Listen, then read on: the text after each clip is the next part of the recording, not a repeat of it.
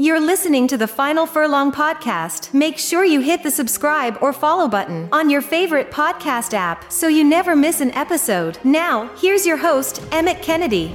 You're welcome to the show. It is great to have your company. You might be looking for Galway tips, for Goodwood tips, and you hear us talking about affordability checks again on the podcast and think, oh, not for me. I'll wait. I'll go and listen to this in a couple of weeks' time instead. Let me just say to you that if you want to bet on Galway and Goodwood this time next year, you need to hear this, because our ability to place those bets is very much in question with huge government overreach over the affordability checks in the UK. So in this episode of the show, we're going to unpack the flaws of the UK government's latest white paper, expose misconceptions about betting behaviour, and hopefully rally together to protect the future of gambling as we know it. We'll do so in the company of a good friend of the Final Furlong podcast, a professional bettor. He runs the website Learn, Bet, Win. It's been a while since we had him on the show, but it's great to have him back. Declan Marr, welcome back to the Final Furlong. How are you doing, Emmett? I'm in good form, my friend, in good form. What's your overall take on the gambling white paper and the various different affordability checks before I get into it fully with you? Because you're a pro punter, so turnover is going to be a huge thing for you. But if you're asked to hand in an affordability check by an exchange or a bookmaker in order for you to place bets, will you be able to get through that? I would definitely not on what they've come up with. Like, I suppose I do have an income because I have income from, like, a non-betting income because I have the income from the premium service on Learn, Bet, Win. But like that wouldn't, if they were looking at that and then say, you know, the amount of money that I would be betting myself and the turnover I would have and the fluctuations in your betting bank.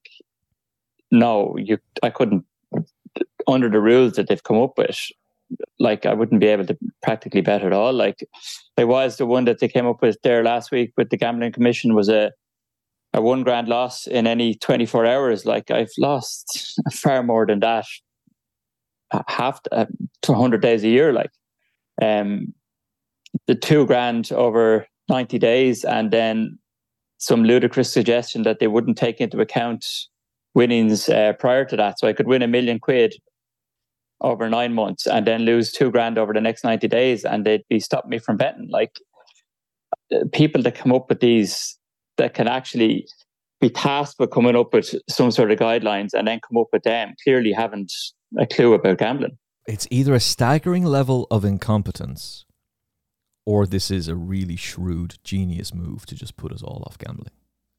I know which way I'm putting my $2,000 on anyway. Tom Kerr wrote a brilliant article in the Racing Post about this, and let's use Tom's article as a guide to see where we are. You've kind of covered the affordability checks to a certain extent, but I want to dig into that a bit more. For those who don't know, if you've been under a rock, or if you're more interested in just celebrating how great the racing world is, and you're more interested in studying form and who's going to be the leading 3-year-old by the end of the season, and so you've been avoiding this like the plague, let me just tell you that the UK government white paper was issued in April. It introduced affordability checks as official policy for gamblers while promising to minimise their impact on ordinary bettors.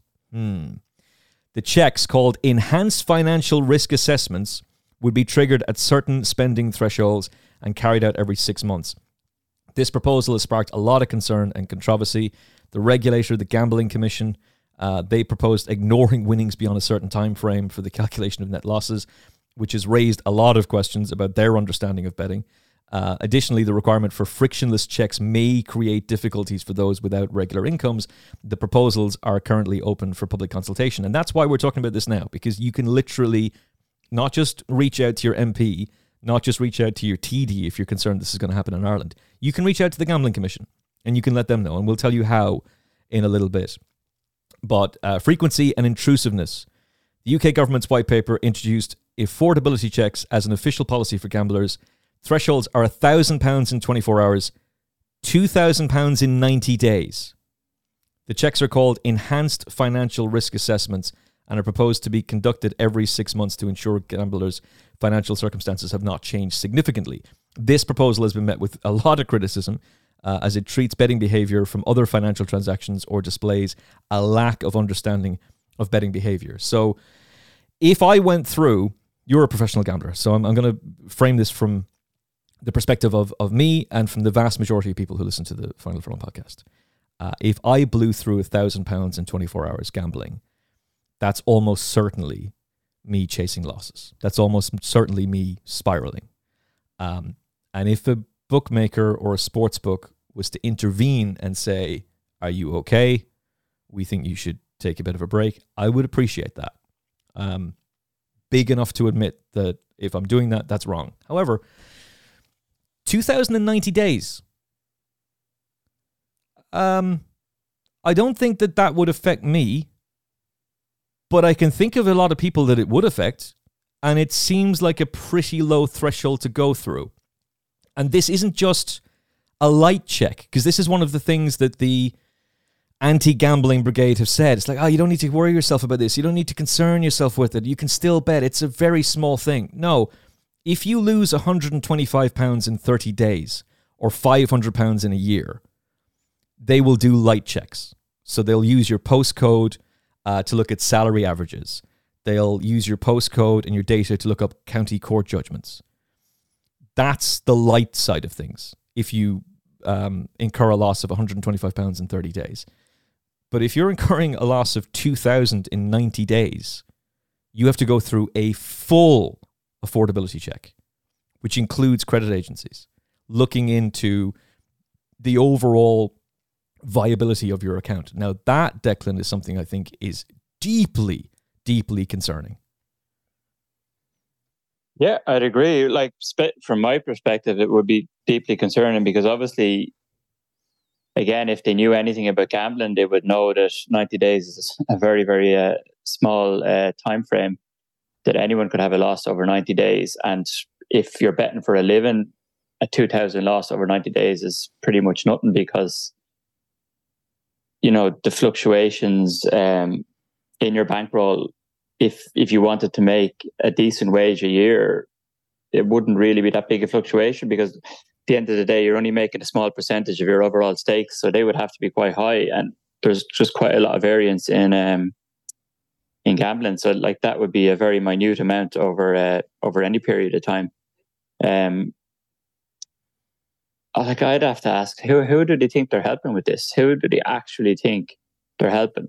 Like if somebody is addicted to gambling, it's the same as probably any other addiction. You find ways to do what you're addicted to. I'm just looking at a race here and I'm just getting chinned in the last few strides. Oh no. But tell us who it was. Tell us who it was.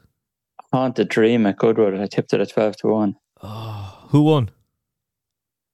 What was the winner called? I have the sound off. Ancient Rome. Jamie Spencer. I'll try not to completely freak out about that and try to be very. Are you telling me that Ancient Rome just won at 33-1? Yeah, 33-1. Yeah. My one was done at 1.05 in running. Well, okay, so in a way, I'm really sorry for you. In another way, I'm like, yeah. Fuck. Sorry about that, mate. Did you back the winner? Yeah, I did. It's not like he's in a single where it's a ridiculous amount of money I'm winning. He's the first leg of a lucky 63. So there's a long way to go. They'll probably all fall at the back of the telly, but we'll see. But going back to that anyway, I've lost my. Who are they actually helping? Because the people that have a problem are still going to find a way to bet. They're like making it harder for them is making something harder for somebody that isn't all that bothered, likes a bet, it's a pastime, but could stop them betting.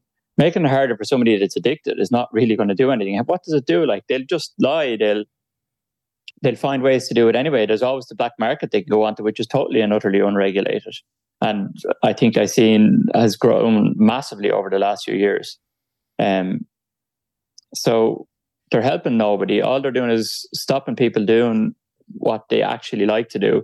For people like me, they could stop you getting been able to use money that you have because of their ridiculous 90-day rules and total lack of understanding of what variance in gambling is, stop you betting at all. For people that say are wealthy but don't have retired, say for instance, they don't have proof of an income because they've retired, but they could have millions of pounds in the bank and they only want to spend a few thousand back on horses or back in soccer matches. Like, there's absolutely no reason to be stopping them from doing anything. Now, before I even go any further, I don't think there's any reason to stop anyone doing anything, because I think people should have to take responsibility for their own actions. The person that's addicted, they're still the ones that are spending the money that they maybe don't have. But like, just because they have an addiction, that doesn't excuse them. Like, they have to take responsibility for it.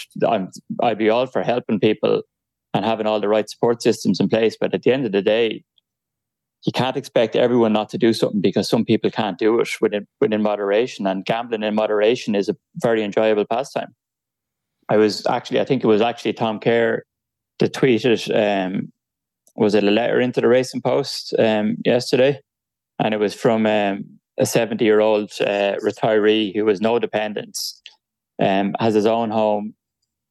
He said he sold his home and now rents a flat. He's no dependents, never married. He does battle every day with cancer, heart disease, and arthritis. And his only two pleasures in life are watching Liverpool matches and betting on horse racing. And now he's finding that he can't get a bet on, even though, because he obviously doesn't have proof of income. But he could be a wealthy man, or he could have more than enough money to lose a couple of £100 a week on his betting if he wanted to, and he enjoys it. Why shouldn't he be allowed to do it? Why should anyone have the right to stop him? Well, if somebody likes a drink, and if that person wants to go into the pub and get obliterated, like, if you know who that person is, you're probably going to reach out to them and say, listen, you need to get a hold of yourself, or you need to help that person in some way. But very few of us know somebody who is like completely spiraled out and that we're the ones who have to help them. But we all know people who have struggled with alcohol. And yet, when you go to someone's house for dinner, you're probably bringing a bottle of wine with you.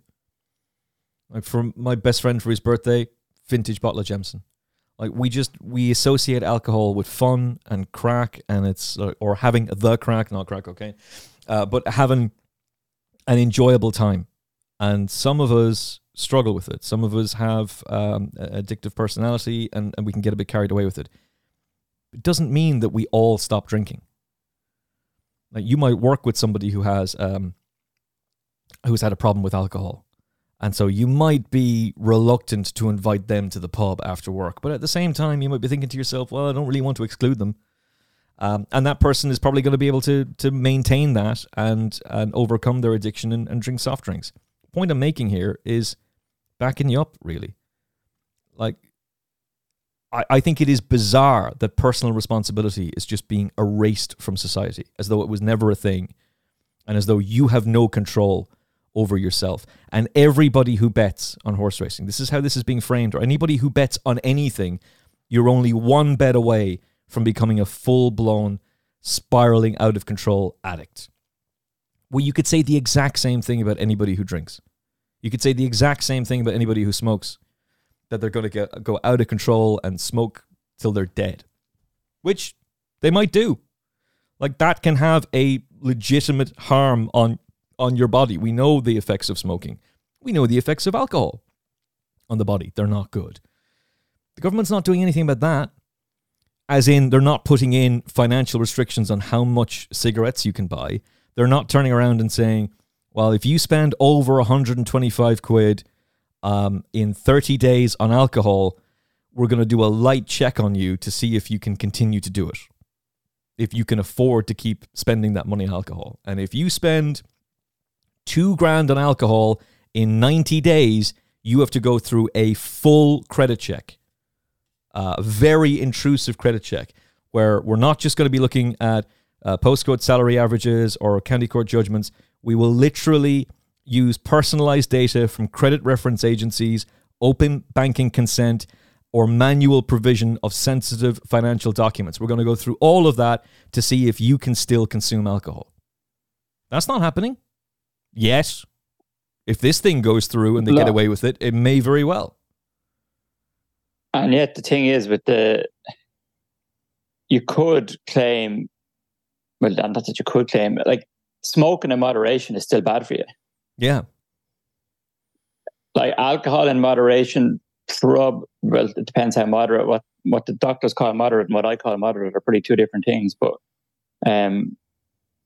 is probably okay, but a little bit more than that. Like alcohol does have a negative effect on, if you go out for a night out, you might only do it once every so often. So you could say it's in moderation, but you don't wake up the next day in the fullness of health. So you could say it has a short-term negative impact at the very least. All of these, gambling for the large majority of people is an enjoyable pastime. It doesn't have any negative impact. If most people bet, and they might bet £50 at the weekend, €50 at the weekend, they might win sometimes, they might lose sometimes. Even if they bet a couple of hundred and they lost sometimes and won sometimes, their overall, what they might lose over a year could be £25 a week or something like that. It's like going to the cinema. Like you probably wouldn't even go to the cinema and buy some popcorn for that. And it's their pastime. They actually enjoy having an opinion and then backing it with their own money. Like there's absolutely no negative aspect to it at all, only for a very, very tiny minority. And even if you're on about population wise, why are they picking on gambling? Like I think gov.ie or gov.uk estimated 0.5% of the population in the UK have a gambling addiction. But like 25% of them of the population in the UK are regarded as obese. Like is anyone checking how much sugary foods and donuts and everything that people are eating and saying, oh, well, you can't do this because it's a negative? Well, they're not, because that wouldn't win them any votes, would it? So they're kind of picking on a minority industry to try and, oh, well, look, we're doing something. And also it's because of the people that are shouting the loudest that are anti-gambling. And if you, in the whole grand scheme of things, it's only a small percentage of people that have that opinion, but they shout an awful lot louder than the people that don't have it. All excellent points, and stuff that we've sort of mentioned on here in the past, particularly the conversation about alcohol. A lot of British politicians don't gamble. I think the percentage of the British population who bet or gamble is 64%. Don't quote me on that figure. It's just that's rattling around at the back of my head. But that might apply to people who play the lotto, because that is gambling. Right? You might not think that when you walk into the petrol station you buy a quick pick that's gambling, but it is. So it's classified as that. But it is a large percentage of the British population that does gamble and engages in betting. However, why is gambling the thing that's being targeted and not alcohol, as both of us have kind of insinuated? Well, the vast majority of UK politicians consume alcohol. The vast majority of them would like a drink. Very few of them actually bet. And turkeys don't. When you say they don't gamble, though, when you say they don't gamble, do you think any of them would maybe invest in the stock market? Oh, of course. So, but why is that an investment? But why has that ever been the case? Like, how that's a gamble the exact same way as somebody like me. Well, the difference, Declan, is that if the great and the good invest in the stock market in the UK and the market collapses, we all have to bail them out. But if Declan Marr puts up a horse on Learn Bet Win and you significantly invest in that horse, and that horse is very unlucky and gets beaten, ain't nobody bailing you out, son. No, that's a true fact. Alcohol-related illnesses in the UK. So 4% of the British population shows signs of alcohol dependence. It's higher than that, actually. But let's go with the one that Trish has just put up on the screen. So according to Public Health England in 2020, 4% of British adults show signs of alcohol dependence. The cost for annual treatment of alcohol-related injuries or illness to the NHS is £3.5 billion per year. But let's go full on into a complete and total radical overhaul of gambling, because those who bet cannot control themselves and are a risk to themselves and to others. But for alcohol, go. It's costing the already under pressure NHS $3.5 billion a year. But don't worry about that. That's okay. Don't ask any questions about that.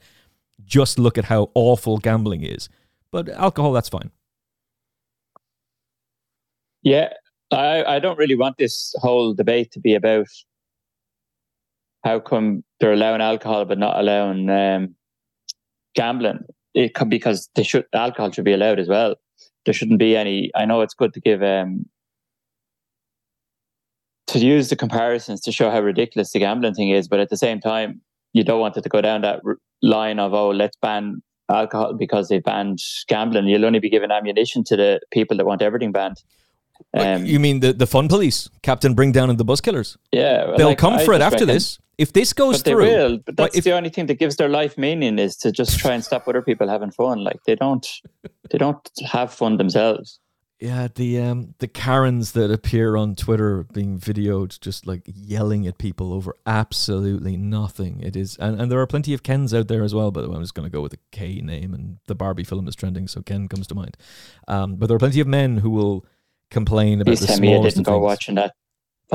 I'm being dragged to it, but I haven't seen it yet. I've managed to avoid it so far. Although you mentioned how much a cinema ticket is, I can tell you that having gone to see Oppenheimer last week, it was 50 quid for the 2 tickets, 2 popcorn, 2 Coke. So if I'm going to the Barbie film this week, oh dear, maybe I can get out of it, or something like that's going to be another 50 quid. So by virtue of their classification of if you lose more than 125 quid on gambling in 30 days, well, is it okay for me to spend 150 quid going to 3 different films with Katie? That's the thing. What gives them the right to decide what we spend our money on? But this is what worries me, Declan, is that if this goes through and if people don't stand up and speak for themselves and launch into a defense of this and say, look, this is not okay. This is a pastime. I engage in it. I study form for hours and hours and hours. I listen to various different podcasts. I'm watching television. You're paying for racing TV. You're paying for the Racing Post. This is a sport that the vast majority of people who listen to this podcast love dearly. It is their number one pastime. It's the thing they love more than any other sport. And they're going to be told by the government, not by a family member, not by a friend. They're going to be instructed by the government. Yeah, you can't bet on this unless you can give us very sensitive information, which, by the way, you have to give not to the government, but to a bookmaker, to a sports book, to a betting exchange, some of whom have been done for money laundering and other various different crimes. So, imagine, how safe is your data? But if we sleepwalk into this and this happens, how long is it going to be before the anti-alcohol brigade, the Captain Bring Down and the Buzz Killers for that one, say, you've done it for gambling, it works there, now you have to do it for alcohol? Yeah, it'll come, all right. But how ridiculous would it be? Like, say, for instance, somebody probably retired, wealthy, sold their business, so they don't actually have an income, but they have multi-millionaire, even tens of millions. They buy a yearling for £1 million at the sales, working well, running on its debut in Newmarket, and they tried that, and they want to have $3,000 on it to win, and they're told they can't do it. Yeah. So you spend. But they've just spent £1 million on the yoke. Like, you spend £1 million at the sales to buy the horse, and nobody bat an eyelid. And the whole thing happened last year with the guy coming in and spending like 20 million on horses. That didn't pay for them. Yeah. Didn't pay a cent for them. But that's a great point to make. There is going to be a scenario where a leading British owner is going to spend £1 million on a horse and decides, I want to have $2,000 on this. No, you had $2,000 on a horse 80 days ago. And you're within the 10-day threshold, so you got to submit.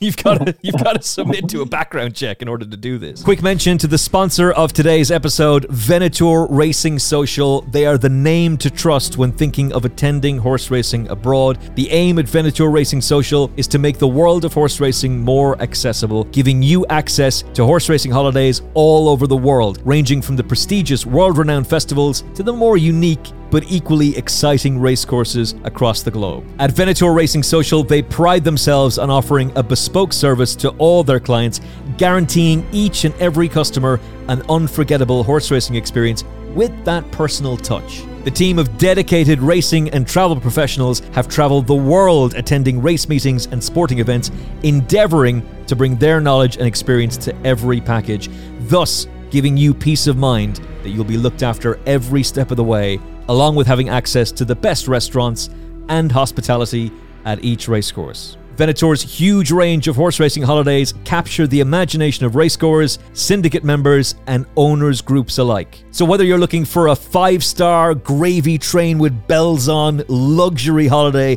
or a more affordable trip, Venator Racing Social have all the options for everyone, including Irish Champions Weekend, the Arc de Triomphe weekend, a Vienna weekend tour, which is something I'm hoping to go on. It's not really a racing trip, it's more of an equine trip. Incorporates a show and behind-the-scenes private tour of the Spanish riding school and visits to the exquisite Christmas markets in Vienna. We fly out on Friday, the 24th of November that morning. We fly back on Monday, the 27th of November. And it sounds like it's going to be a brilliant, brilliant weekend. I'm really looking forward to that. Next year, they've got the Dublin Racing Festival covered, the St. Moritz White Turf Package, that would be magic, Cheltenham Festival, of course, and the Dubai World Cup. Now, is 2024 finally the year that I make it to Dubai and get to the Dubai World Cup? I know you're so anxious about that. That is your priority. Is Kennedy going to get to the Dubai World Cup? I don't know, but hopefully next year is finally the year that I go. And who knows,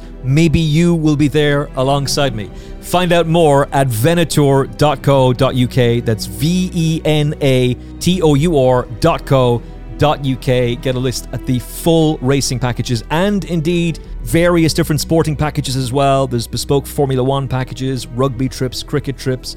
But for us, it's all about the racing. You can check it all out at venator.co.uk.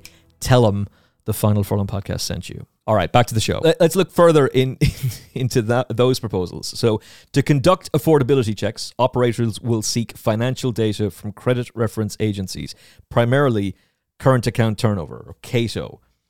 While this approach may work for those with regular incomes, it poses challenges for the self-employed, retired, and company directors. It does, of course. It's going to affect you. It would affect me because I'm an independent contractor. I'm self-employed. But it's going to affect, like, I know a lot of people who are retired who listen to this show. And they love to go racing. And they love to play a bet. They place a bet, and they love to work out the puzzle of various different races. They're involved in syndicates. Like, no one is saying to them, hey, you can't spend X amount of money per month. You can't give 500 quid a month to the Hot to Trot syndicate because that's, technically speaking, that's gambling. Like, no one's saying you can't do that. But if they then want to go and place a bet, it's not just that they have to prove to a bookmaker that they're able to bet. They're going to have to go through a full credit check. And something that Jeff Banks has pointed out is this appears on your credit rating. Like, when anybody does a check like that, that doesn't just happen and there's nothing said about it. That appears, to my understanding and what Jeff was saying, that appears on your credit check. So if you're going for a mortgage, and maybe you've been very clever and you don't actually have it, any reference to a gambling company appearing on your website, maybe you've deposited money via Skrill, or you've done it in other ways with legitimate bookmakers. Maybe you've opened an account with a bookmaker in person and you deposit money into a shop. That's what I do. So there's no actual digital trace of it. You're still going to have to go through a credit check, which then appears on your credit rating. Yeah, like, if that's, I don't know I think I remember seeing that, somebody saying that, but I never went about verifying it to see was it definitely true that would be the case. Yeah, I don't think there's going to be any such thing as when they're on about these soft checks. They're really for such tiny amounts that everyone is going to go over them into the kind of the other checks that they want to do. Look, it's possible they might be a little bit better or easier for people that have like an income coming in every month or every week into their account, and that they mightn't have to then supply loads of bank statements and stuff like that. But I know myself, just from having not deposited into my Betfair account in over a year, the questions they started asking me when I did, and froze my account from putting money in, was like absolutely absurd. Like they were I just laughed at them. They were actually so ridiculous. Like, so, I just can't imagine too many people dealing with that sort of crap, in order to do their pastime. By the way, you're based in Ireland. Yes. We're not supposed to be subject to these credit checks, not in the way that they are in Britain. But you see, nobody is yet, though, because they're not actually rules yet. But the bookmakers have took it upon themselves the last year or two to start enforcing them, to try and make it look like they're doing something, I suppose. But or at least that's the generous way of looking at it. Well, Canberry would argue, and has said on the Final Furlong podcast, that this has been a massive. They have weaponized the affordability checks, which the former gambling minister made a point of saying, we never told bookmakers to do affordability checks, and we never told them to do the intrusive checks that they're doing now, and we don't support them, which technically meant that they all should have just stopped straight away, but they didn't. And now the new gambling minister is proposing radical checks that with a straight face. So something got lost in translation there somewhere along the lines, or maybe they just wanted to present to the public, oh, it's not our fault. The government, we didn't do it. No, it was all the big bad bookmakers. But Canberry has made the point a number of times, but including on this show, that it has been a way to weed out those who are good. It's a way to find out who the Canberries are, who the Declan Mars are, who's shrewd at this, and get rid of you. I think most bookmakers have already got, traditional bookmakers have already got rid of all of us. It's only like exchanges would be my only way that I get a bet on. And I suppose they've less reason to get rid of you. You're still paying a lot of money when they add in premium charges and everything like that as well. Like, so, I'm not sure they actually need affordability checks to add to the ways they already get rid of people, just by studying their betting patterns and stuff like that. So I'm not sure I totally buy into that. I think they just got maybe a bit of a fright with a few fines that were handed out. And like, let's face it, like for decades they were totally irresponsible and morally bankrupt, nearly the way they sought and went after people that clearly had issues. Like, and they didn't bat an eyelid to try and find out could they actually afford it, which it turns out there was definitely a portion of people that couldn't. But I think, and a lot of them cases, if you look back at the ones that actually made the headlines, they were people betting on casinos, not actually sports betting. Mm. And if you think about it, there's a massive difference between somebody sitting at home on their computer playing roulette or blackjack or something on an online account, and somebody having a bet on a soccer match or having a bet at Goodwood today. Like, one person is actually pitting their wits against the bookmaker, taking an opinion. I think this horse is a good price. I want to, I think I'm going to back him, or I think Man United are a good bet. There's actually some thought put into it, and there's a level of satisfaction from being proved right and actually putting your money down to back your opinion. What does somebody get out of sitting playing a casino? Like, I think straight away it nearly says addicted, because I can't think of any other reason why you would do it. And even after saying that, I still don't think they should be banned, and I still don't think there should be regulations. But I do think that if there was regulations, there has to be a difference between people who are actually enjoying their pastime of having a bet on sports, and people who are there hitting a button with absolutely no skill and all they can ever do is lose money. There's a very big difference between those two groups of people. And yet under any of the proposals I've seen, they're going to be treated just the same. Yeah, I agree with that. Abby and Andrew were on the show last week. They're running the Gamblers Consumer Forum.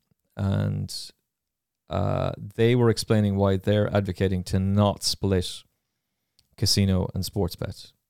Because I would very much have been in agreement with you. Not split it. What was their logic behind that? Their logic is that if you split it now, it's only going to come back around the next time, because inevitably these rules are going to change at some point and become even stricter than they are even now. And that if we were to say, well, let's have two separate systems, one that oversees casino bets for exactly the reasons that you've outlined, and one that oversees sports betting, eventually, let's say they just eliminate casino betting online entirely. Well, then it's going to be even easier for them to target sports betting.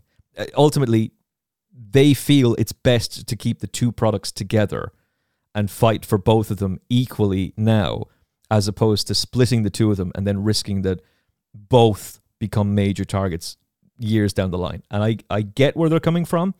I completely understand where they're coming from. I think I may have even agreed with them on the show that I did with them recently in the last couple of weeks. Listen, I'm Hippocrates. I am literally Hippocrates. I would argue, and maybe this is a selfish thing, because I don't bet on casinos online. It doesn't interest me at all. And I'm kind of afraid that if I did engage in it, I think the worst elements of me would come out in that. And I don't really trust myself with it, quite frankly. So researching form, studying that, and betting on horse racing, that's what I'm interested in. That's what I like to do. And that's what I'd like to focus on. So in some ways, I don't really care if casino betting ends up getting banned online or thrown to the wolves. But I can see their logic in trying to keep the two together. But I can also see the argument that, no, they should not be. They should absolutely be separated. And there should be a complete distinction made between fixed odds betting and something that is skill-based, where the markets are very, very liquid. Yeah, I think there comes a point when you have to save yourself. And as you said, I don't really care about the online casino business either.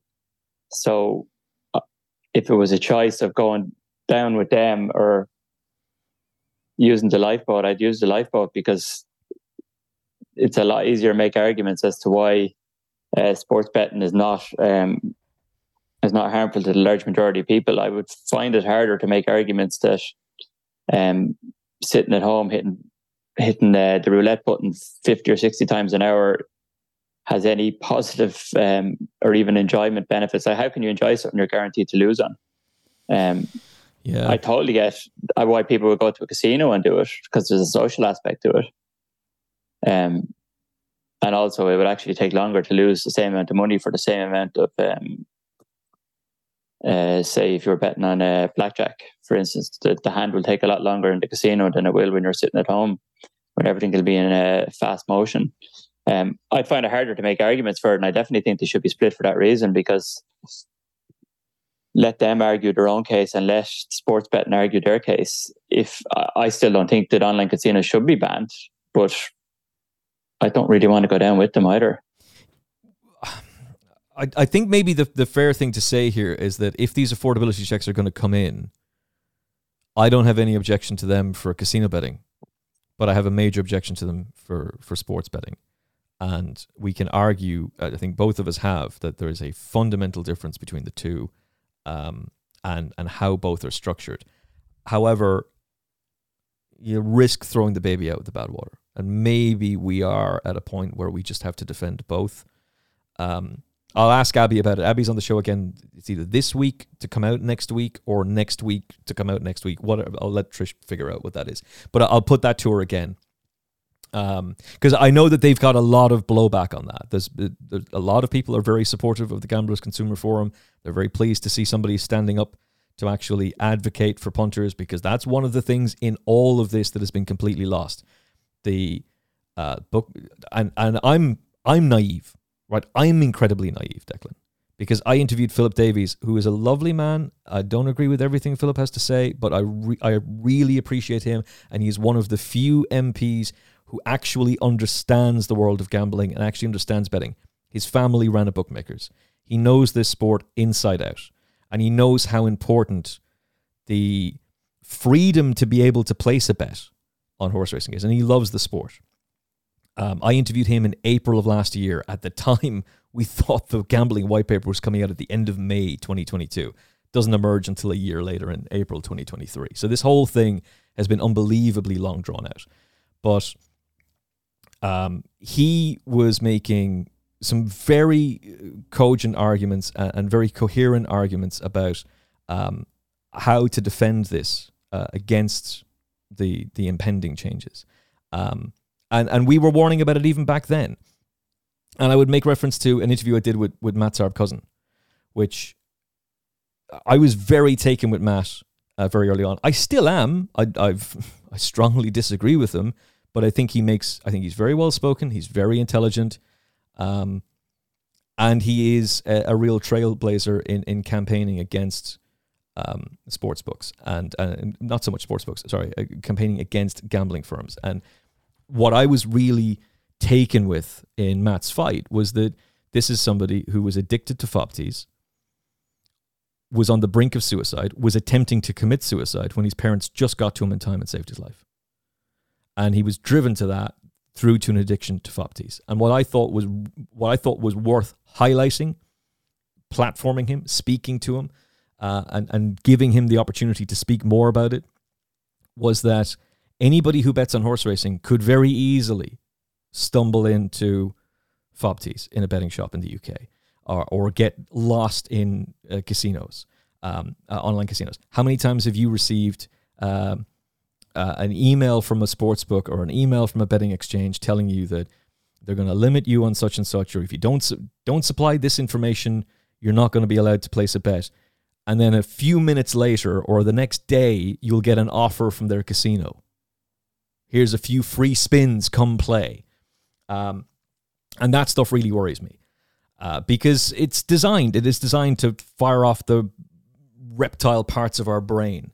And he spoke very eloquently about his fight against FOBTs, about how he became addicted to them, what it was that drew them to him, how he became obsessed with them. His entire life was about playing the FOBTs. Nothing else really mattered until it was too late and he couldn't see any way out, and thought that the only way out was a permanent solution to a temporary problem.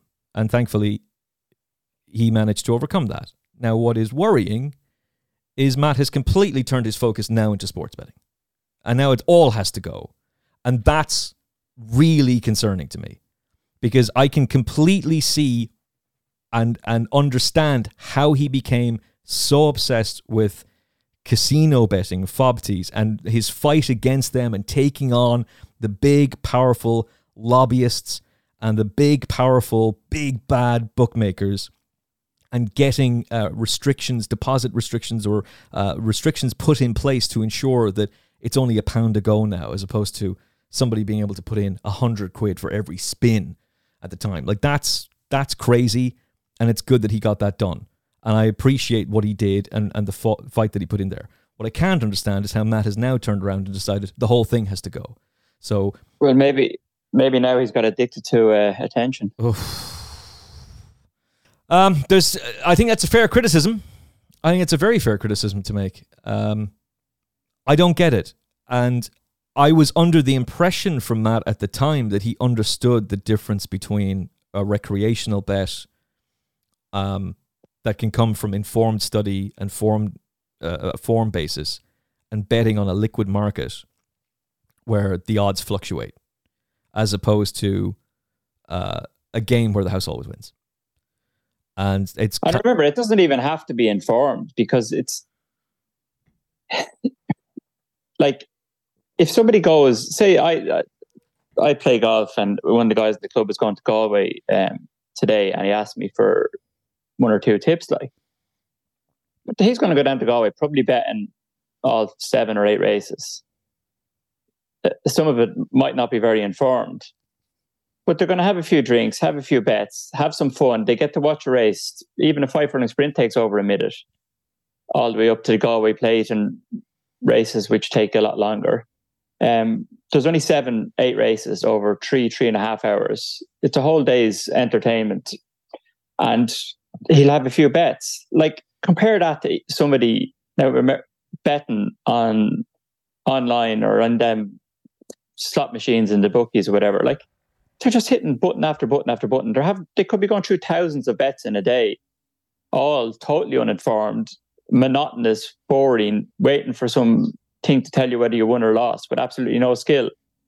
Yeah. Like, what are the people getting out of that? And if they are getting, I would suggest, like, without any only my own opinion, but I cannot see how it is not displaying a lot of addictive behaviors, that somebody is more addicted to the win-lose than the actual entertainment, because I don't see what the entertainment could possibly be. Yeah, I think that's very fair. And look, I've had this debate before on Twitter, and people have fought back at me and said, hey, I like to play roulette online. I like to play online blackjack. Like, don't be having a go at us. And that's fine. If you do, that's great. I'm sure you're doing it responsibly, and I'm sure you're having a lot of fun with it. But I would argue, and I think Declan would as well, and we both are, that the vast majority of people who are full-blown gambling addicts, they're trying to get their rocks off on anything. And the easiest thing to bet on is casinos. Like, the easiest thing to place a bet on. The reality is, even if you're an addict, you might become good at it. And if you are good at it, you're probably going to get restricted. Like, you're probably going to get stopped from betting on horse racing. How much of those controls do they implement on casino bets? You know, how many times do they step in and say, you have to spend a 90 quid there on the casino in the last 20 minutes? It wouldn't even take that long for a roulette. You know, maybe you need to take a little bit of a step back there.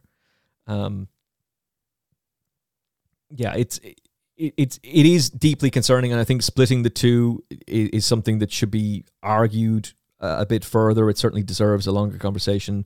I'm probably more on the side that it should be split. I'm trying to remember exactly why Abby and Andrew.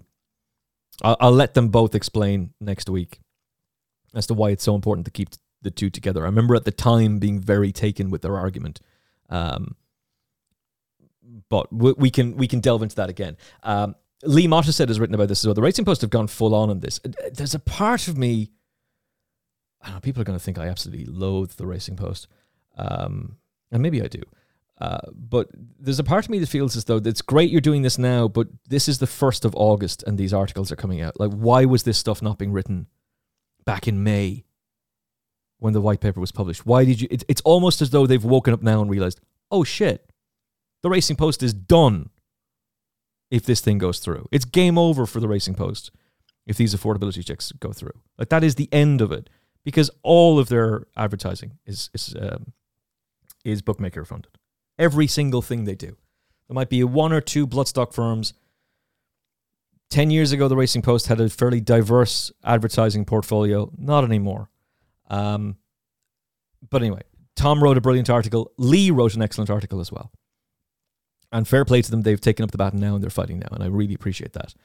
But in it, Lee Motteset makes reference to a recent Racing Post special report highlighting the concerns about the Gambling Commission's allocation of funds to organisations involved in treating problem gambling without ensuring proper usage, which is just genius.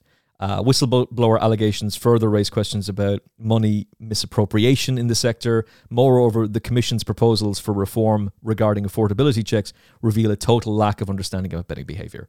And instead of asking you about, is there corruption in there? Have they been siphoning off funds? Again, alleged, and it's all in that Racing Post article. But for you, as a professional bettor who spends every single day looking at betting markets and who would know what the Gambling Commission does, do the Gambling Commission actually understand betting?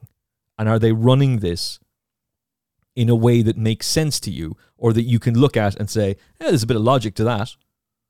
To be honest, no, I don't think they understand gambling. I don't think anyone I don't think anyone that understands gambling could come out with their proposals that they've come out with to regulate it, because it shows an absolute total ignorance of so many aspects of gambling.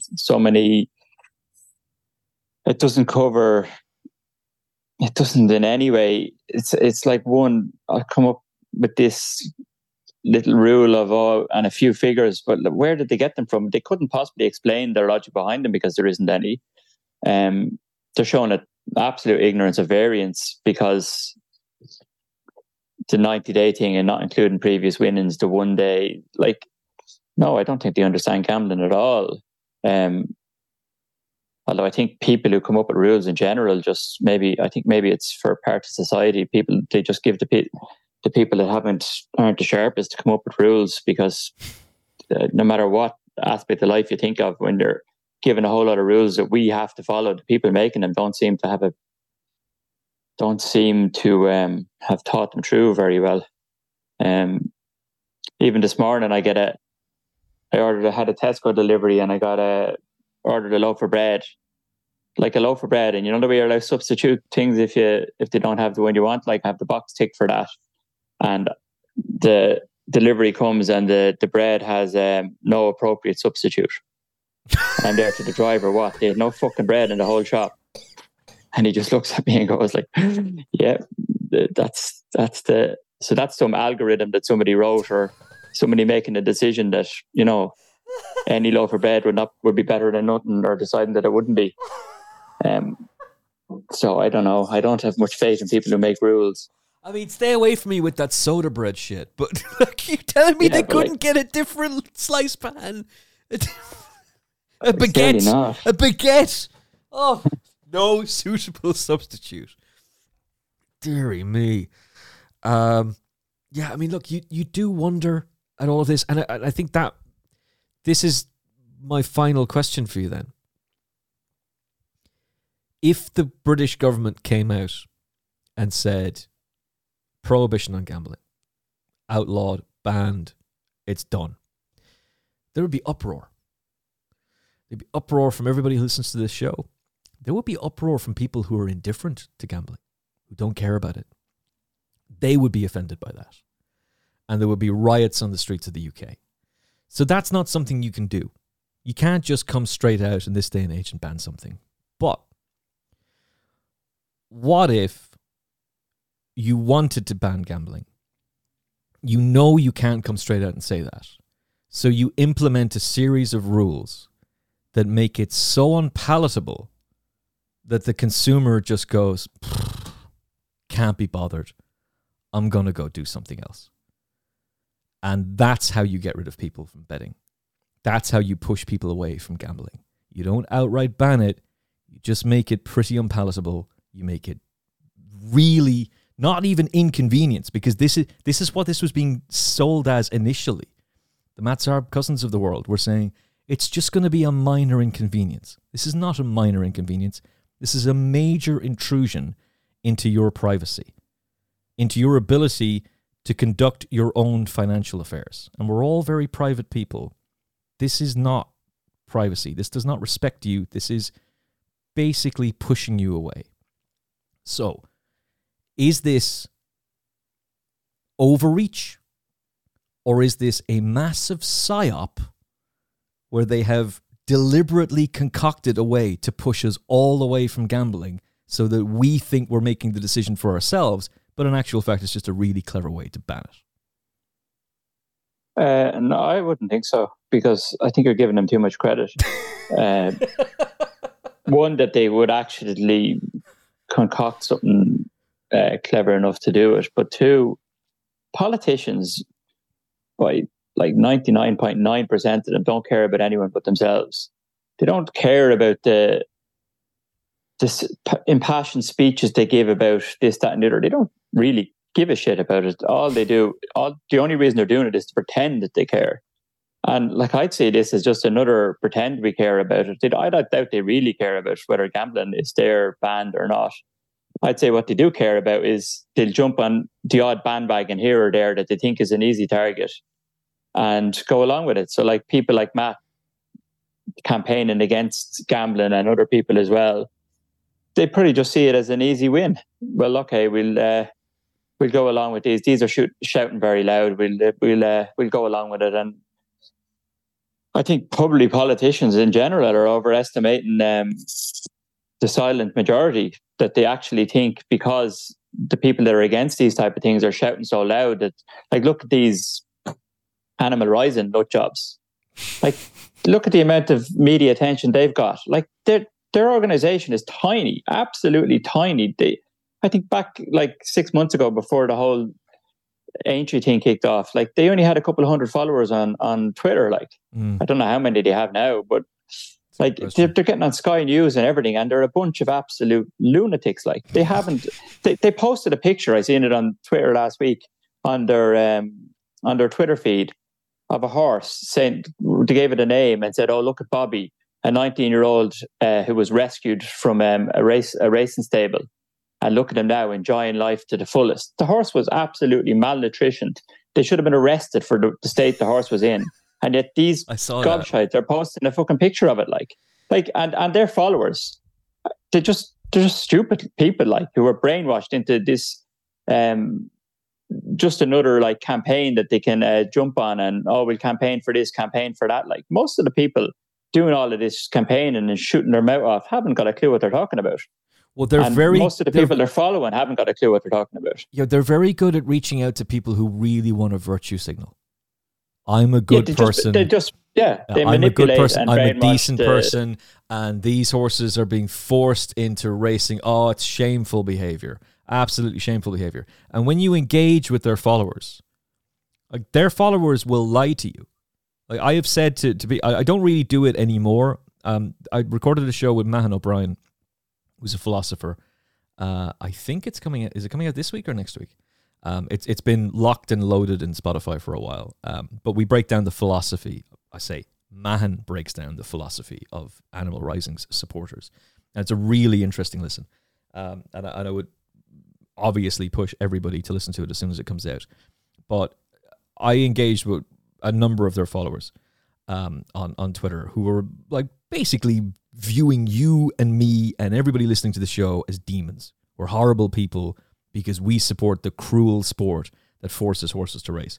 And when I said to them, so what's your viewpoint on Animal Rising's overall goal, which is to ban the breeding of racehorses, which inevitably leads to the extinction of the breed? And their supporters either don't answer you because they're shocked at that, or they'll say, they've never said that. They've never said that. That's not what they believe. Why would you make that up? They actually have. And then you send them a link to Orla Coughlin or whoever it happens to be, Alex Lockwood, all of these people on Talk TV, on GB News, on Good Morning Britain, saying that exact thing. And those people shut up real quick then. And that's what I think is very interesting about Animal Rising, because either one of two things has happened. Either the game is up and people realize that, oh, these people are not sound of mind. Like, these people are crazy. Like, one of their supporters, one of their mouthpieces literally said to me on Twitter in an exchange, well, what would be so bad about the equine thoroughbred being wiped from existence? I'm paraphrasing now, but he said, the equine thoroughbred is riddled with genetic flaws, like breathing issues and physical frailties. And so we'd almost be doing them a favor. And in any case, it's not like horses will be gone from existence, because there'll still be wild horses in existence. This is literally something that person who claims to love animals, claims to want to protect animals, this is literally something he said. You can excuse the extinction of the thoroughbred breed because there's genetic frailties, and also there'll still be wild horses. One of the most beautiful animals in the world.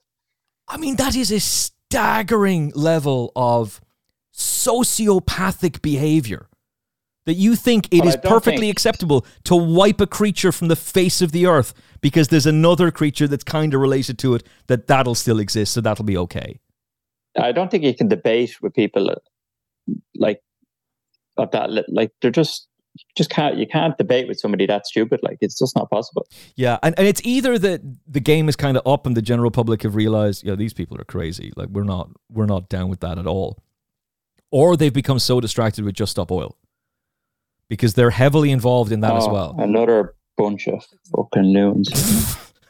Well, Orla Coughlin proudly talks about the fact that she is fundamentally key to Animal Rising's campaigns, but also Just Stop Oil. And these people interchange between both. They're heavily involved in both. And that whole Just Stop Oil thing, do you know, like, climate change is real. That's very obvious. I think this is the hottest month on record, or July was the hottest month on record. And there was some blowback on that. It turned out that there was a piece of information that went out that there were 2 days in the month of July that were the hottest on record. Turns out they had measured them not with air temperature, but they'd measured them with ground temperature, which is not the same thing. But look at the wildfires, look at the craziness that is happening around the world. Like, it is very clear that the climate is changing. They're yelling, like the establishment are yelling at you, they're yelling at me, they're yelling at everyone who listens to this show. You got to change your ways.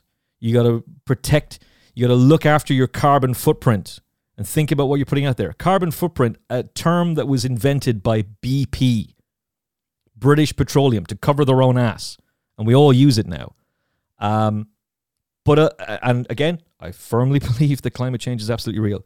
Do you know that we have burned and used more oil this year than in the history of mankind? So they're telling you, they're telling everything you this year in the history of mankind. But they are telling you, I think it's 65,000 Olympic swimming pools could be filled every single day by the amount of oil that is being used on planet Earth this year. So they're telling you, you got to change and you got to look after your carbon footprint. Everyone's got to drive electric. Rolling blackouts might become a thing, blah, blah, blah. Meanwhile, literally the climate czar of America, John Kerry, is flying to these things in a private jet owned by his wife. And then lying about that to Congress and saying, how dare you say that I don't fly in a private jet. I've never personally owned a private jet. Really interesting answer. Really interesting way of phrasing that. And then when it's put into the record, didn't your wife, here's an article from the New York Times, your wife just sold her private jet. Oh, yes, my wife owned a private jet. It's like, they don't, like, Just Stop Oil are doing this whole campaign about we need to change our ways. They're not, the government aren't doing it. The establishment aren't doing it. The major elites aren't doing it, but we're supposed to do it. So when they're blocking the roads for people who are trying to get to work or trying to get to a medical emergency, maybe just focus your attention on the government themselves. Make it awkward for politicians to do their work. Stand outside their offices and harass them all day. And don't harass the public.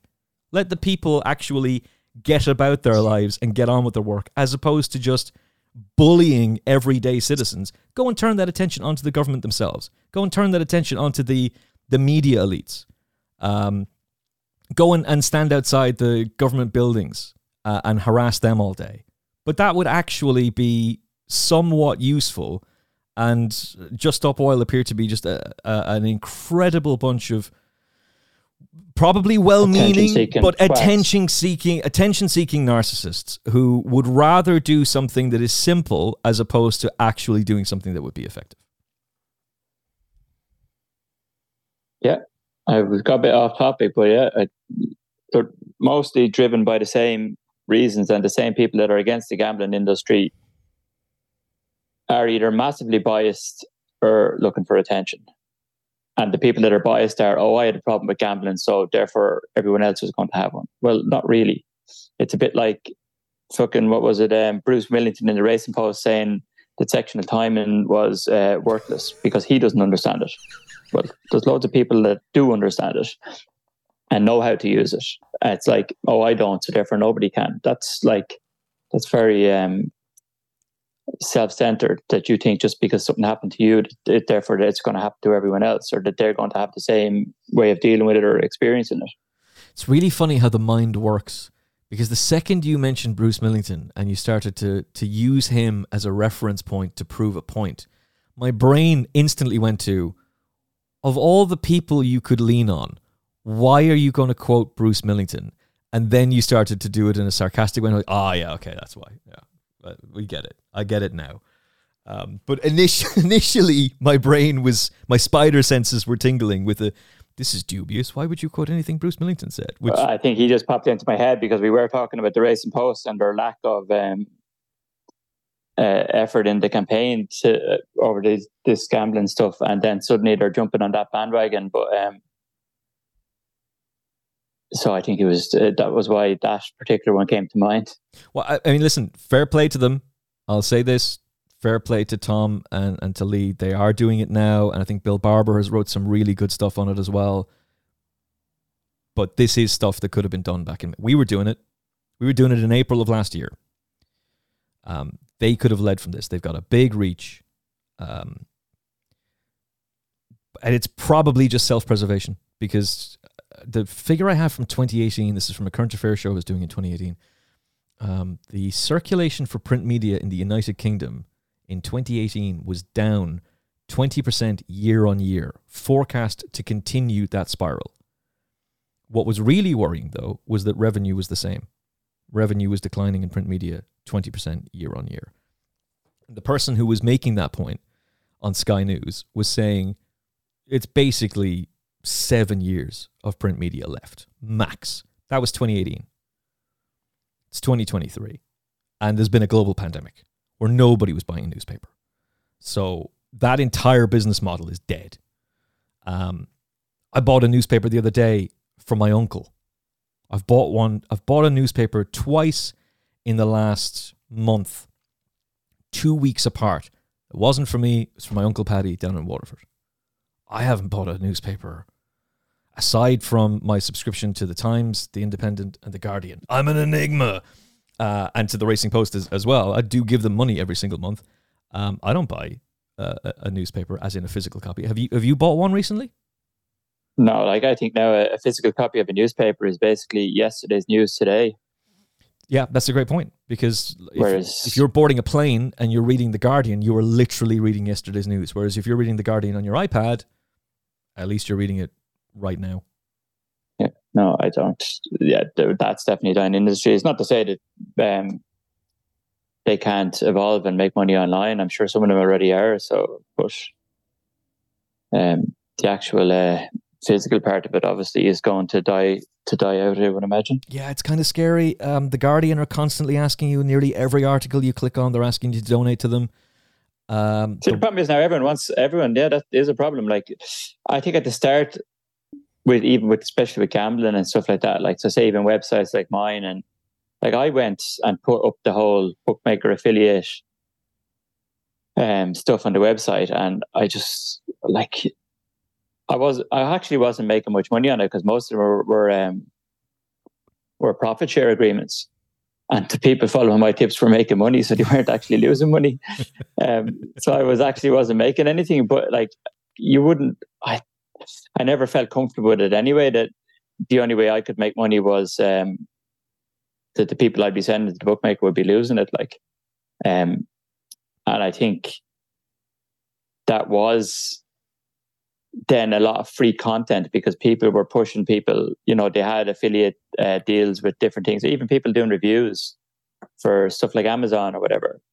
Or these influencers are pretending they, like this product. It's only recent times I think they maybe have to put up that it's actually an advert. But like for years they didn't. And they basically are just leading people into thinking that this product is something that they use to make themselves look beautiful or whatever. But they're not using it at all. And they're actually making money from saying it.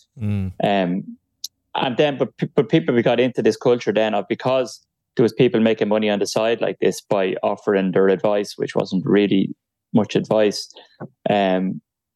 They got into this, we all got into it, that we didn't want to pay for anything. So there was so much free content that we didn't want to have to, maybe when some of them avenues weren't as lucrative, definitely not the affiliate ones for bookmakers and that now definitely aren't as lucrative because it's much more heavily regulated. People don't want to actually go and then pay for something because they now think that, oh, well, I can still get this for free, but the free stuff is often garbage, like. Yeah, very much so. I'm trying to remember how much. I think the Washington Post lost it's either, this is wildly different. It's either 100 million or it's $1 billion this year. It's lost.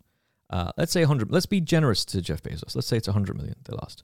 The problem with that is that Bezos bought the Washington Post 10 years ago with the whole thing of we're going to make it a multimedia digital company and it's going to generate huge amounts of cash and it's going to be this, that, and the other. It's just losing money hand over fist. And that's one of the most famous publications in the world. Streaming sites. Disney Plus surpassed expectations for subscriber targets within 1 year of existence. They hit their 5-year goal in the first year, probably helped by the pandemic. It became the second biggest streaming site in the world. It slipped, I think, to third now. It's losing over $1 billion a year. The only streaming site that's actually making money is Netflix. And the amount of debt that Netflix have would make you weep. It's like it would make your head spin. So even the whole race to get into the streaming game, whereby every major media conglomerate and studio decided we've got to have a streaming site. Amazon Prime, Netflix, Apple TV Plus, I think that makes money. It's one of the few that actually does. Paramount Plus is losing close to $1 billion a year. Amazon is losing a huge amount of money. And the overall consensus there is, again, people don't want to pay for it. Like, we want the content, but we're used to being able to watch stuff on YouTube for free. And we're used to paying Sky a subscription or whatever your cable TV provider happens to be, whether that's Virgin. You're used to paying them a monthly fee. You don't really want to go and pay extra money to Paramount Plus, to Apple TV Plus, to Amazon Prime, and to Netflix. So that whole model's not going to work. And that's got to change as well. And it's going to be this is a fascinating time for media, because it's going to be really interesting to see who of the legacy brands actually is still standing at the end of all this. Like, is the Times going to survive all of this? Probably.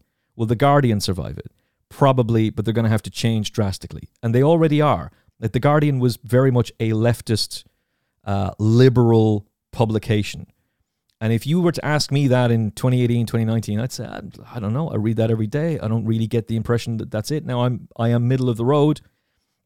I am very much a liberal in terms of my political ideologies. There's bits from the right I like. There's bits from the left I like. I take a little bit from all. But I'm a mix in terms of my political ideologies.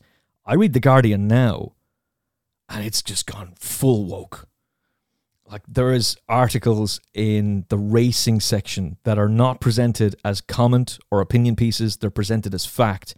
And it's literally a former work writer talking about, this is a headline in the Guardian's racing section. What do horses feel on Kentucky Derby Day? Fear and dread. You don't know that. You might have seen some really dark things, and you might have seen some pretty horrendous things, and American racing can be very questionable at times, but you don't know that that's what horses are feeling. And yet that article was presented as though it was fact and the amount of negative stuff that The Guardian have written about racing, giving a platform to Animal Rising, by the way, to the Alex Lockwoods of this world, and letting them write articles. Admittedly, they were under comment, but it's really interesting to see the BBC, The Guardian, and others target this sport in a negative manner. And it's really interesting to see the changes that are happening in these legacy brands. Like, look at Sky. Look at Sky Sports Racing. Heavily involved in producing editorial content for horse racing. Like, the Sunday Forum was the show on At the Races. It became the Racing Debate. Gone. And we were told that was coming back. There's no sign of it coming back. Anything that was editorial is basically gone from Sky Sports Racing. It's all Bookmakers Afternoon Greyhound Service, Racing from America, Racing from Hong Kong, just racing. Betting product after betting product after betting product. The editorial content, not there anymore. Now look at Racing TV. They are producing editorial content. So there's a creative decision-making process within Sky that, in order to sustain, that's what they have to do. Just produce content for you to bet on, not produce content that is editorial. And I think one of those things will succeed and the other won't. And I'm pretty certain Racing TV are on the right side of that. Yeah, I suppose it's the same with all of the industry. Is where is the funding coming from for an awful lot of stuff? And like, it ends up within bookmakers. So it's hard to know what you could what you can do about that. And listen, we got to work with them. You know, and I think the vast majority of betting companies that I've worked with, I would speak very, very highly of. I've had issues with the customer service at Paddy Power. I had issues with that account just being closed out of nothing. There have been other bookmakers' accounts that have been shut that I felt was quite unfair. I think I've spoken about that at the time on the show, but you have deals with profit share deals with various different bookmakers through your site. That's never something. No, I don't. I haven't done that in 10 years. But what I mean is, you were doing it. You felt uncomfortable with it. I get that, because that's been offered to us. No, I don't want that, because I would feel terrible. I feel bad enough anyway if I put a horse up on the show and it gets beaten, and that's most of the time, Declan. Quite frankly, ancient Rome going and winning was like once in a blue moon, but hey, a broken clock twice a day and all that malarkey. But I don't feel good about that. I would rather it would probably be worth an awful lot more to us. It's never something I've engaged in. It's not really what I want to do. It's just a direct sponsorship agreement for a flat fee. That's it. That's the agreement that we work on, and we're currently in negotiations on that now. And look, the vast majority of those betting companies, they appreciate their customers. They're trying to do what's right for their consumers. They're trying to do what's right for their shareholders. You have a moral obligation to make as much money as you possibly can for your shareholders. If you don't do that, it's fiduciary responsibility. You get in trouble for that. I think some of these companies are being pushed down a very, very awkward path as well. What I find odd about it from some is they don't really seem to be fighting this. And I don't know why that is. I don't know why there aren't too many independent or major conglomerate betting companies who are standing up and saying, I don't think this is actually fair for our customers. And maybe they feel that in this society, in this day and age, they can't actually make that argument.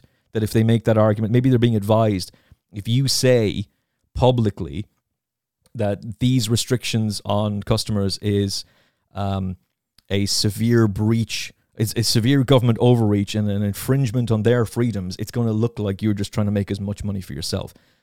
But I think we'd all appreciate one of them actually standing up and saying, hey, we don't know about this. Yeah, you would imagine they are lobbying in the background at the very least. Oh, yeah. And they are very good at that. They are very, very good at that. If the British government or the Gambling Commission could take any single piece of advice from Declan Maher on this, if there was one thing that you could push through most of all, what would it be? Well, at the very least, analyze the proposals and analyze them properly, not just reading what the Gambling Commission are telling you, because they obviously haven't done much thinking at all, and actually think about them and realize how stupid they are. Basically, like they don't make any sense. To listen to the people who are pointing out the flaws in them and the reasons why they won't work. Because they just I don't think there should be any rules. I think people should be allowed to do what they want, but at the very least, if they're going to come up with some rules, have somebody making them that has a clue, basically. Use your brains.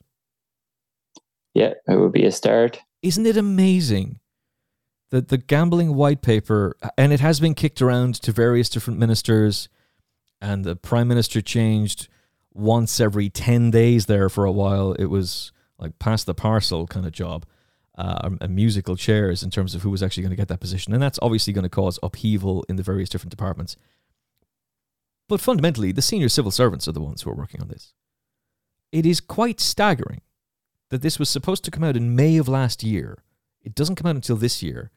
And this was something I was saying earlier on, and I got distracted because I tend to do that. I was incredibly naive with this. And it was something I was saying to Philip Davis. I genuinely thought the gambling white paper was going to stand up for us punters. I genuinely thought there was going to be a section in it that said, bookmakers have had it too easy for too long. You've restricted customers for way too long. People should have the right to have their bet taken. And we want to implement the Australian policy of minimum bet guarantees. And so you must lay a bet to a single customer to lose £1,000. There's nothing of that ilk in there. There is nothing there in the gambling white paper that stands up for the punter, that stands up for the consumer, that stands up for your right to place a bet, that fights for you to be able to take advantage of the prices that bookmakers advertise. And it is entirely reasonable that a bookmaker would limit Declan Maher. Declan Maher is a pro punter. Right? Declan Maher lives and breathes this stuff. And he might see, you might see a price that is just a rick and you're in really quickly. I can get why they would limit you. I don't get, and I don't think it's right, by the way. I think you should be able to place bets. But I don't get why that same thing is done to Final Furlong podcast listeners. To somebody who's listening to this show who thinks, you know what, that 10 to 1 is pretty big. I want to have 20 quid on that. And is told, no, sorry, sir. Or sorry, ma'am, you can't have 20 quid on that horse at 10 to 1. You can have £2 at even money. That game that gets played, that's deeply unfair. It's a really nasty game to play. And I was full sure there would be some kind of minimum bet guarantee enforced on the sportsbooks. Nothing like that. There's nothing at all for the consumer in this, except for demonizing the whole lot of us. Oh, you're a gambler. You gamble, therefore you are at risk of addiction. And neither Declan or I are minimizing that. Gambling can be very destructive. But the notion that we're all susceptible to it and that every single one of us can become a gambling addict, well, that goes back to the comparison with alcohol then. Anybody who drinks alcohol could be an alcoholic. Therefore, limit the whole thing. And that's my overall concern with this. My overall concern is you're going to target this industry, you're going to hammer this one. Well, how long is it before you're going into other sections of society and doing the exact same thing? How long before you're coming and telling us, yeah, you've spent 125 quid on alcohol this month. You got to submit a background check in order to be able to go and drink more alcohol. It's madness and very, very infuriating. Yeah, I agree. There's not really much more to be said. Other than go to the shop. I better go to the shop and buy some bread. Consult.gamblingcommission.gov.uk. It's a mouthful, so we'll tweet out a link to it. We'll put it in the episode description as well. But that is where you can go, onto that website. It is open until the 18th of October, 2023. You can let the Gambling Commission know you're not okay with this. You're not happy about this. You're not okay with it. Affordability checks to a certain extent, maybe for the protection of those who are vulnerable, but this is crazy. Consult.gamblingcommission.gov.uk. We'll tweet out a link and put it in the episode description as well. Declan Maher, Learn Bet Win is the website. I'm assuming you're at full tilt for Galway and Goodwood. Yeah, very busy. Because it's two big meetings on the same week. It would actually be very rare. I suppose there is no other part of the calendar where you'd have that many. Like Goodwood is 5 days, Galway is 7. Now, I probably don't bet as much at Galway as Goodwood because I bet mostly on the flat, but there's still some very competitive handicaps and stuff at Galway, so that you'd like to look at. So it's a very busy week, all right. Yeah, for sure. I have no doubt that you will be banging in the winners left, right, and centre. Learn Bet Win is the site. You can follow Declan on social media as well. We'll tag a link to him on the Final Furlong podcast page and on my page at Radio Emmett as well. Declan, thank you so much for your time. Really appreciate it. Thank you for listening. I hope you've enjoyed it. We'll do more on this in the coming weeks, and lots of interview content coming up as well, including with various different trainers. Not just talking about their horses, but talking about how they got into this game. Lots of different exciting content coming your way. Stay with us on the Final Furlong podcast. Look after yourself and each other. God bless.